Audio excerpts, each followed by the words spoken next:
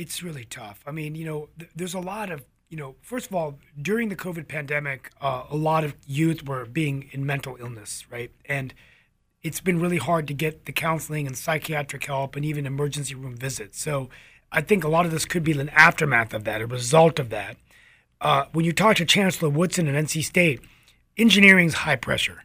When you think about it, NC State took 60,000 applications for 5,000 seats, and engineering fail rate's 55% at least. Wow. A lot of pressure, right? You're taking loans, you're going to engineering. I think there needs to be – I will commend the legislature for expanding Medicaid with the governor. And the governor has announced that now they can use $1 billion they're being allocated for mental health. And they can focus on drug overdose, opioid abuse. They can focus on counseling and shortening those stays in the emergency room. This can go a long way. I was speaking to Senator Bergen a few weeks ago at the General Assembly, who chairs the Healthcare Committee for the Senate. And Senator Bergen was really excited about this. I mean, he thinks this is going to be a big opportunity for Democrats and Republicans to come together. Mental health is the crux of a lot of our problems, but also the gun violence we've seen. Why are young people going in and killing people on greenways in Raleigh? We had the deaths in Goldsboro. There was a few shootings in Morrisville. And in fact, recently, a wife was shot in Morrisville, right there, not too far from where our mayor lives. So it's scary. And I think we've got to really get a handle on this.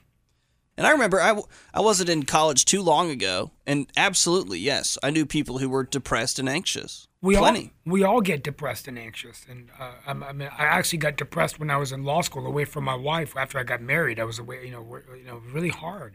So the depression can take over, and we have to have things that we can focus on, get us out of the funk.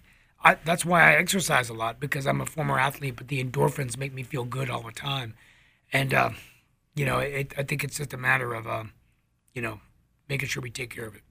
And it's also a question of I feel like the answer is no. Is there an obvious thing we can quickly do to fix it for a lot of people? I think that answer has to be no, because at this point we would know exactly what it is. But at least money's being set aside, efforts are being made, counselors being put in. It's a major disease. I think that's part of the problem is we don't think of it as a disease. We think of disease as cancer, leukemia, lymphoma, cardiovascular disease, diabetes.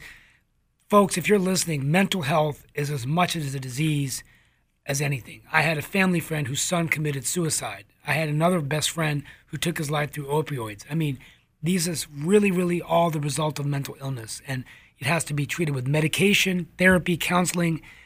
Sometimes it's taboo in communities to say, well, I don't want to say I have mental illness, or my child doesn't have mental illness. I think you got to own up to it, accept it's a problem. But at least we're let's give the legislature credit and the governor, Republicans and Democrats, for coming together to pass Medicaid expansion, but also providing $1 billion. And I think something that is helping is that the taboo-ness of it is slowly going away. I think we have seen progress with that it is becoming more acceptable, especially for men, to say, I'm struggling. That actually has changed. And I think that will help going into the future.